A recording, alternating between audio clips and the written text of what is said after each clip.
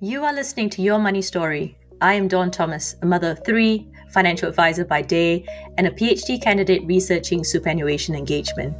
Your Money Story is about celebrating your journey, including you in the money conversation, empowering you to take control of your finances, and equalizing your position wherever you are. Let's change how the story ends. The information discussed in this podcast does not take into account your personal, financial, objectives, and situation. Before acting on any information discussed here, you should consider its appropriateness, having regard to your objectives, needs, and financial situation. This episode, we tackle the topic of financial abuse. 15% of Australian women have experienced financial abuse. Listeners, when I've spoken to women in my circle, a number have opened up, me included, about facing controlling behavior of their previous partner or seeing that behavior demonstrated in their home when they were growing up. Whether that has been financial or emotional, Your Toolkit is a resource to help women prepare to leave these unhealthy relationships and rebuild their life financially. We have Elissa Fear from Your Toolkit to explain this vital resource for vulnerable women. She explains what financial abuse is and why financial independence is especially important for women. All she asks of us as a community is to spread the word about Your Toolkit to your own networks and let women going through any kind of abuse know that they have the support of the community. Welcome to the show, Elissa. Thank you so much for joining us today to talk about a very important topic. Yeah, thank you for having me, Dawn. You seem to me so busy doing everything. You do your day job, but you're also a non-executive director of Financial Toolbox. Can you tell me a bit about what you do and how you've ended up being connected to Financial Toolbox? So it first came about because I met Lynn Beasley, who was the former West Australian of the Year. And she asked me to join what was then a committee that she chaired for the American Chamber of Commerce. We've moved away from being an AmCham-related group now, but that was the start of what is now Financial Toolbox. And when I first joined the group, we were about providing low-cost financial education for women in a general sense. And whilst that remains part of what we do, we have also diversified into providing education and information that's relevant for women facing domestic violence, including financial abuse. And that's the part of Financial Toolbox that I now have primary responsibility for. Personally, what do you want to achieve with your work that you're doing with Financial Toolbox and via Your Toolkit? So for me, Your Toolkit as a product and Financial Toolbox as an organisation is about being part of something that's bigger and more important than me. We provide critical support to women who, through no fault of their own, haven't been so lucky as someone like me. What I want to achieve with Your Toolkit is that it provides genuinely useful information that women who are facing violence need, and that as many women know about it as possible. I think it's important to acknowledge that I'm not alone in this journey. Financial Toolbox is run by volunteers, and we have a very strong relationship with the Chartered Accountants Australia and New Zealand, who provide us with incredible support, without which we wouldn't be able to do what we do. I'm a financial advisor, and before meeting you, Elissa, I did not know about this resource, which I find really, really embarrassing because we are in the business of money, we're in the business of helping people. We want to be able to truly make changes in people's lives. And I didn't know about the Your Toolkit resources. Could you tell our listeners what exactly that is? Well, first of all, I think you shouldn't be embarrassed about not knowing about it because, as I mentioned, we are largely volunteer run and marketing hasn't been our strong point. We're trying to change that at the moment. Your Toolkit is an online resource. We deliberately don't use the term website because that implies to me a site that you visit to get information about a product or a service or a story. In this case, Your Toolkit is the service. So we spent several years researching what information women facing domestic violence need, and then put together all that information in one place in a way that the information is quick to find and easy to understand and act on. Yeah, and I can attest to how well it's laid out. I've been on the website and you've got your categories. So you've got the prepare, launch, nourish, and flourish, and it really outlines everything step by step. It's really so impressive that you can just go to a place and quickly get the information that you need. What sort of information does your toolkit provide women? What we started off with was an idea about educating women about their money in this situation, so the information would be tailored to the context of their lives. But we quite quickly came to the conclusion after doing some research that the education about their money would be more valuable if we put it alongside other information that women need to keep them safe and to potentially move on from a situation of abuse if that's what they choose to do. Which is why we've ended up with the 4 sections that you mentioned. So the first section is about information that women need if they're still living with their perpetrator or their abuser. It contains information such as technology safety, general safety planning, preparing to leave if that's the path they choose, being aware of how to get set up and Centrelink, how to talk to banks. The second section is about leaving home in an emergency. I've heard some dreadful stories about women fleeing, often with children in tow, who don't know who to call or how to get help. So there's information in this part of your toolkit that supports women in this crisis situation. The third section, as you mentioned, is about helping women find their feet in the early days of leaving home if that's what they choose to do. It has information on financial assistance that's available, Centrelink and also other financial assistance, getting legal support, accommodation options, and staying safe at home and in public. And then the last section of your toolkit harks back to where we started. It contains all sorts of information about money, including debt, credit, budgeting, superannuation, etc. But it's written specifically for an audience of women who will have been facing financial abuse. Yeah, I saw that last section and I thought how amazing that, when you go through the steps, when they really talk about flourishing, you're talking about the budgeting steps, you're talking about really setting those good foundation blocks once you've actually gone through. And that's the kind of stuff that you would find, sometimes quite messily represented in certain financial literacy websites. But you guys have got it out really clearly. Like it kind of almost gives that sense of there is a new start that is possible once you get through the difficulty of everything there. Like that section is there. It's almost like a goal, right, Elissa? You get through all those steps and you're going to get the chance to flourish, and I thought that is so powerful just looking at and going through. I was just reading it and going, yeah, that's where we want to get women to.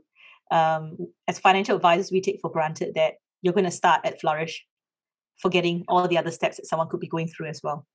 And what we've learned in this process, Dawn, is that unless the women have been able to secure themselves, they're not ready for this information. They're not ready for the information about finances, which was why we've included all the other information in the same one place. Yeah, that makes sense. I think you've mentioned from one of the meetings that we've had in the past that if someone's not ready to be able to take on these financial concepts and foundations, almost that information and message will be lost. Very much so. And that was really something that you changed the way that I saw things, because that didn't occur to me. We kind of go in as financial advisors thinking, okay, you're here, you're ready for the conversation. We talk about emotional motivators and things like that. But there's this extra layer there that sometimes people, possibly there may not be so many of the people that we're seeing. And that's even more concerning because we want to be able to reach out to the community and know that they're not alone. And we want to get them to that point to flourish. It's a lesson we learned as well. We did spend a long time researching before your toolkit came about what we needed, and that was a lesson we learned from people who actually are sector experts who told us, and that has led to the development of your toolkit in the way it is. Again, you've mentioned in the past when we've met that financial abuse, domestic abuse can happen really to anyone. And it might seem like a silly question that I'm asking. Are there particular demographics that are more vulnerable to being in that situation? I think the first thing to say is that there aren't any demographics that are not at risk. So even though it's very well recognised that domestic and financial abuse is underreported, even with that knowledge, the Australian Bureau of Statistics has reported that 23%, which is almost a quarter of all Australian women above the age of 15, have experienced at least one incidence of violence by an intimate partner or ex-partner. Having said that, though, research has shown that there are some groups that are more vulnerable.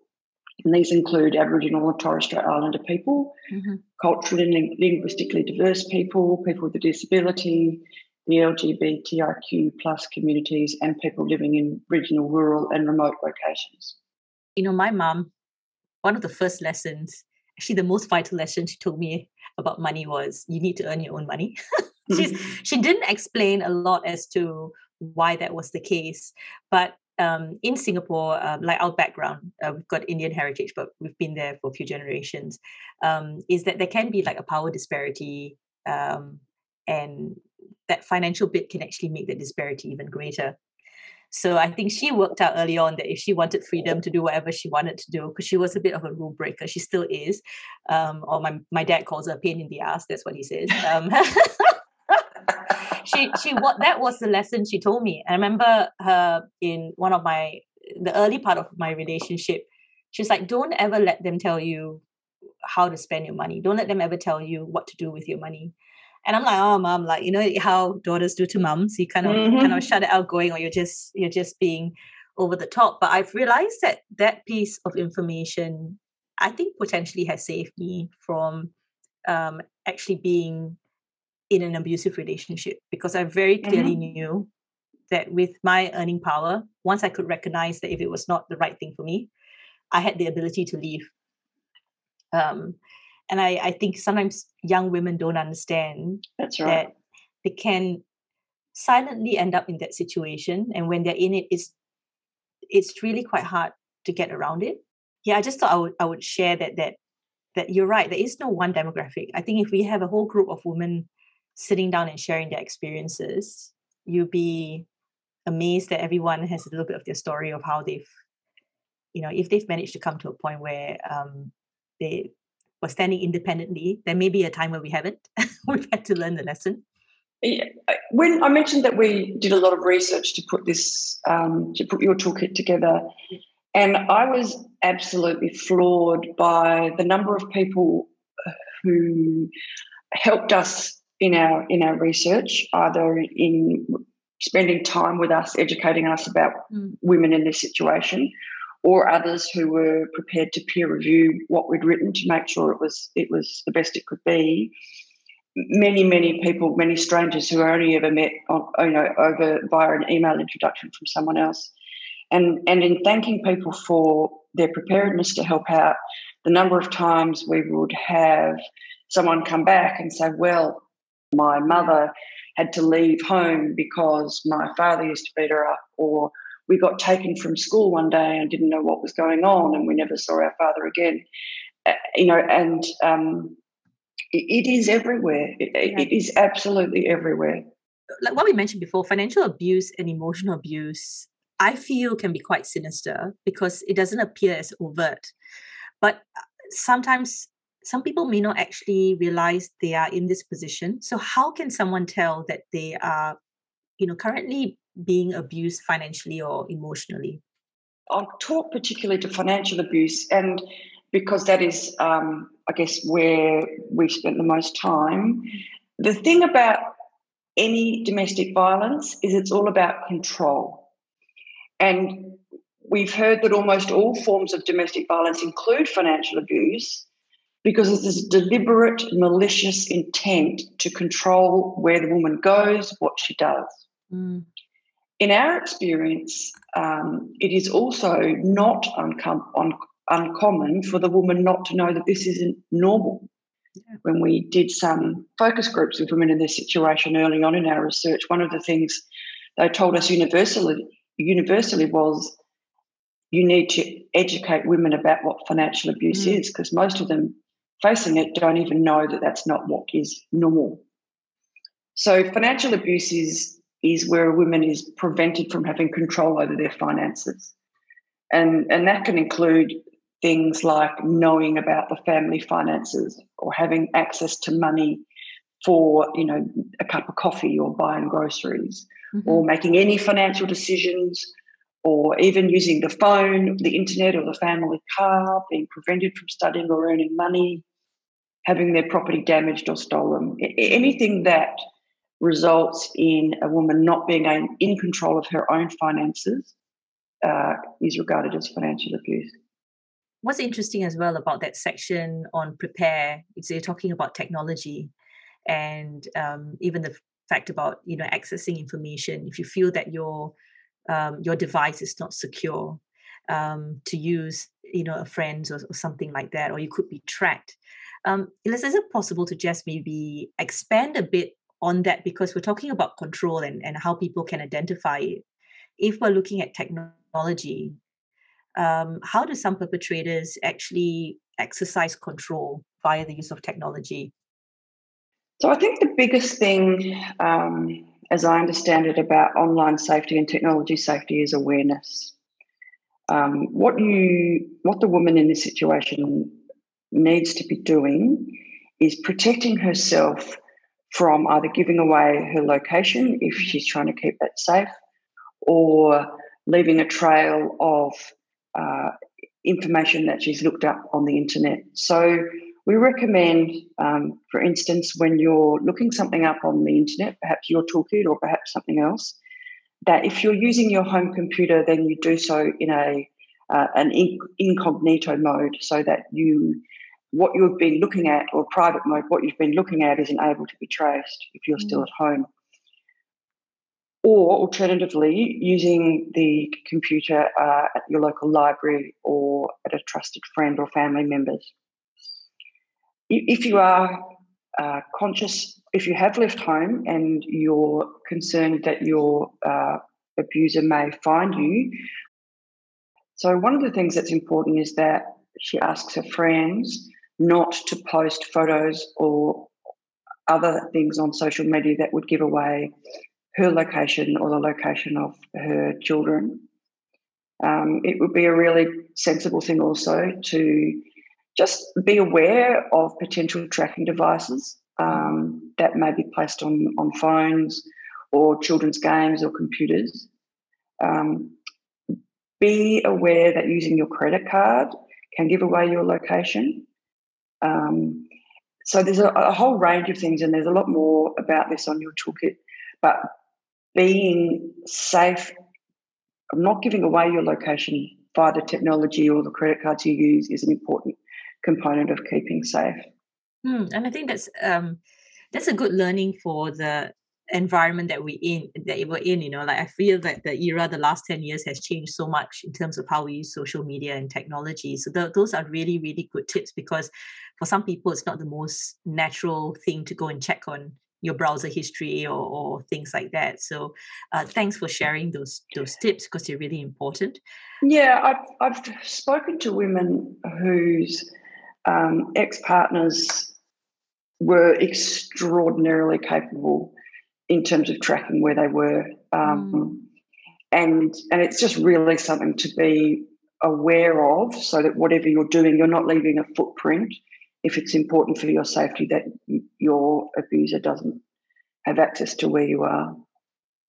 So listeners, all of this is in your toolkit. Okay, there's the sections and you can go through it, and there are little tabs with each of that you can drill down into more information.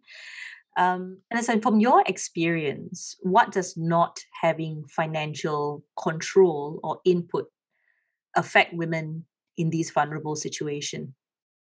The biggest, we've discussed it before, the biggest impact of not having financial control is their loss of independence and their ability to make their own choices. We touched on that a little earlier with your mum telling you, maintain control of your finances to make yourself able to make your own life choices. And the other sad thing is that research has shown that lack of financial security is the biggest reason that women return to abusive relationships. So they can't make choices in the first place, and if they do, then often they have to go back because they don't have financial security. Yeah, and I think this is one of the things that gets me about unequal retirement outcomes for women, Yeah. is that the system was based thinking that you're going to be in a partnership, and if Yes. you're in a partnership, you'll be fine. I mean, that's okay if you like your partner and you feel safe with your partner. And it gets me really angry as a participant in this economy that women might be pushed to stay in a relationship that's unsafe because the alternative is being homeless. Um, that for me is really, like, I feel it in me with my emotion right now. I feel really upset by that. Yeah. Yeah. And it's a very common story, unfortunately. What are some of the things our listeners can take away from your learnings around the research that you've done around this vulnerable group? So, for example, if a woman is listening right now, is in an unsafe position, what are some of the most powerful changes she can make to her money story now? So the answer to this is very much going to be dependent on each woman's situation, which is why um, the information we've got on your toolkit tries to cover off on a range of potential situations and circumstances. However, generally speaking, I think a really important thing for them to know is that they're not alone. Domestic abuse is generally very isolating. Yeah. So women in this situation need to know, first of all, that they're not alone, and also that there is help out there. The second thing I'd say is safety is a priority. So prioritising keeping themselves and their children, if there are children involved, safe, and knowing who they can call in a crisis. So this gets a bit to what we were talking about before in terms of they need to get themselves into a situation where they're able to look after their finances by taking preliminary steps first. So if they're still at home, I'd also say if it's safe to do so, try and understand as much about their personal financial situation as possible. And again, if it's safe, gather together some important documents like passports and birth certificates, in case they choose to leave in a hurry. And the final thing I would say is try and put any little bits of money away that you can in a safe place. Your toolkit has got a section on setting up your own bank account, for instance, and tips for potentially putting some money aside. One of the things that have come under scrutiny from especially female financial coaches and financial advisors is when you've got some money experts calling for joint accounts. What's your view on this, Elissa? Do we go with joint accounts, or is it important to be able to maintain some sort of separation with that? This is my own personal view, but I don't think it's as simplistic as having separate accounts. My husband and I have joint accounts, but we each have equal access to those accounts, and we each have a full understanding of our financial position and what we choose to do with our money together. What's key is that women have access to and control over their finances or their financial situation. Having your own account can give a woman access to money without having to explain what she spends it on, or it can be there in the event of a separation of the relationship, especially if one partner tries to take action to limit the other's access to money. I've heard countless stories of women who leave their abusive partner, who then try to withdraw some cash for basic necessities to find their partner's either frozen the account or withdrawn all the funds. So certainly in a situation like this, a separate account would be invaluable.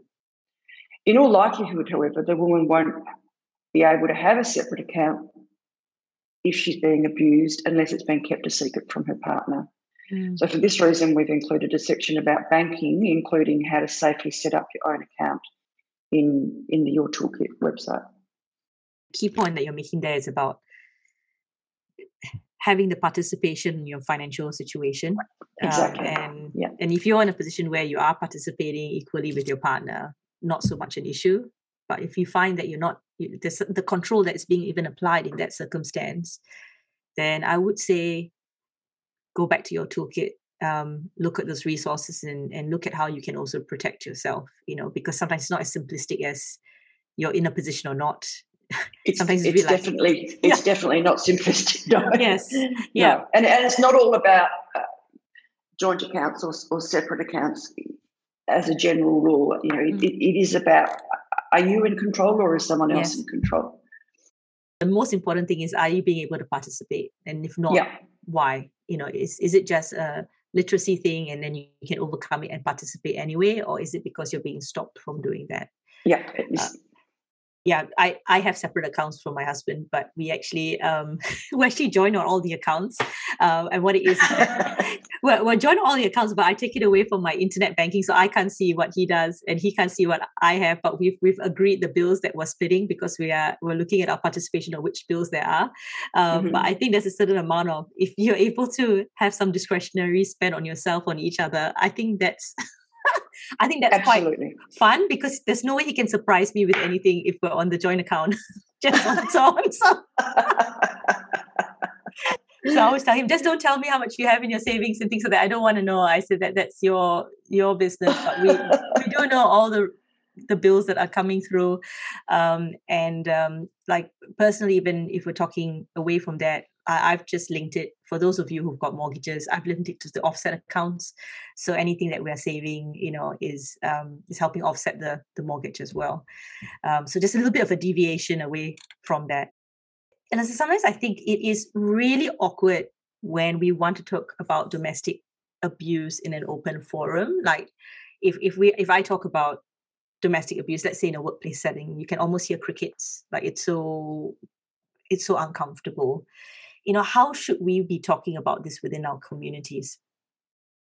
There is absolutely no doubt that domestic violence is an uncomfortable subject.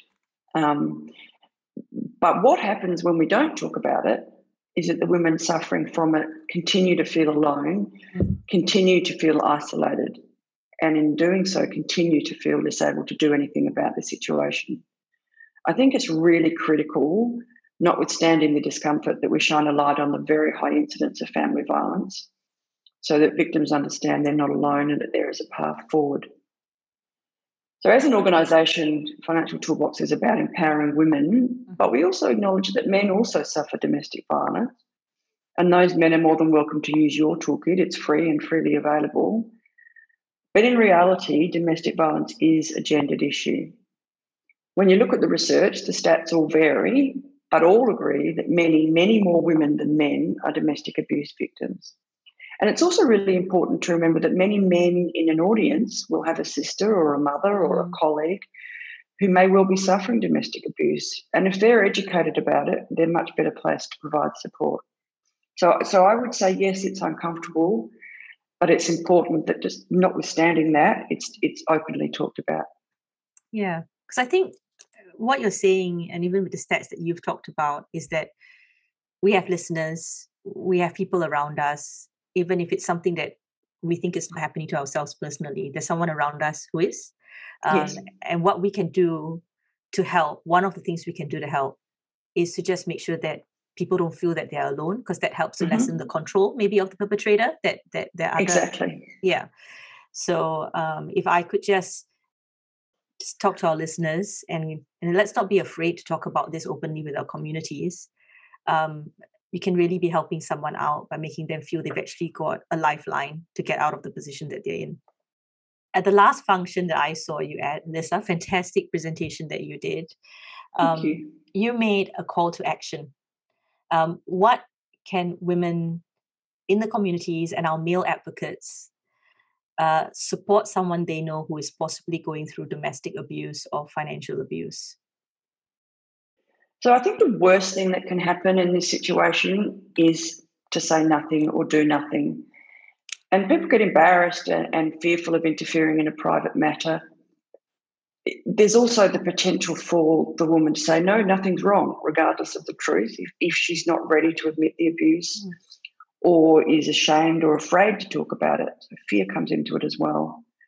I think most important is to let the woman know that you're there for her, and very critically that you don't judge.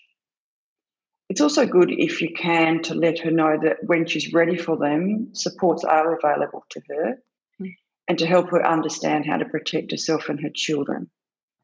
And probably one of the biggest things is to help her understand that the abuse is not her fault. A lot of abusers have indoctrinated their sufferers or their victims with the notion that it is their fault. Yes. And it very much is not. So that's a big thing to help them understand as well. And in terms of our listeners, because I would like to think that our listeners are freedom warriors and out there to make a change, and that's who they are. What would you like to ask of our listeners to help spread awareness? Well, in short, please do. We ask people to help us, in presentations that I think you've seen, by telling 3 friends about the fact that your toolkit exists and asking those friends to tell 3 more. So if you think about the statistic that 23% of women have faced violence by a current or former intimate partner since the age of 15, all of your listeners will know someone in this situation. Probably many people in this situation, whether they're aware of it or not. And as you mentioned, you weren't aware of your toolkit, so they can't access the support that it provides if they don't know that it exists and that it's free and freely available. So I think encouraging discussion around domestic violence generally and letting people know the existence of this resource specifically would be what I'd ask your listeners to do. So listeners, that's a simple call to action. If you've all got your social media accounts, you'll be able to spread awareness about your toolkit because you've got the link on the website that gets you there. You've got your Instagram connection there via Financial Toolbox, I believe. Is there a separate one for your toolkit as well on Instagram, or is it just under Financial Toolbox? Yep. Yes, your toolkit has an Instagram account and a Facebook account as well. Okay, perfect. So Facebook, Instagram, whichever way you can spread the message. You never know who in your community really needs to see that. So it doesn't really take much for us to be spreading the word. But I'm sure the impact it could make on someone is huge. Lisa, why should any woman care about their money story? Because understanding and being in control of your financial situation underpins the ability of women, well, of all people, to make their life choices. And it is about creating agency to decide, to make your own decisions and your own life choices. I said, if I go back to my mom, my mom didn't teach me about budgeting. She didn't teach me about a lot of things. But what she did teach me was that money gives you choices and money gives you independence. So if that was my very first lesson, I think I'm wholeheartedly very grateful for her just teaching me that as a young woman. And then I'll learn the other bits as I got older. That's a great lesson. And I think that's what you're saying, is that regardless of which choice we make, it's nice to be able to make a choice. Exactly. Knowing your money story helps that.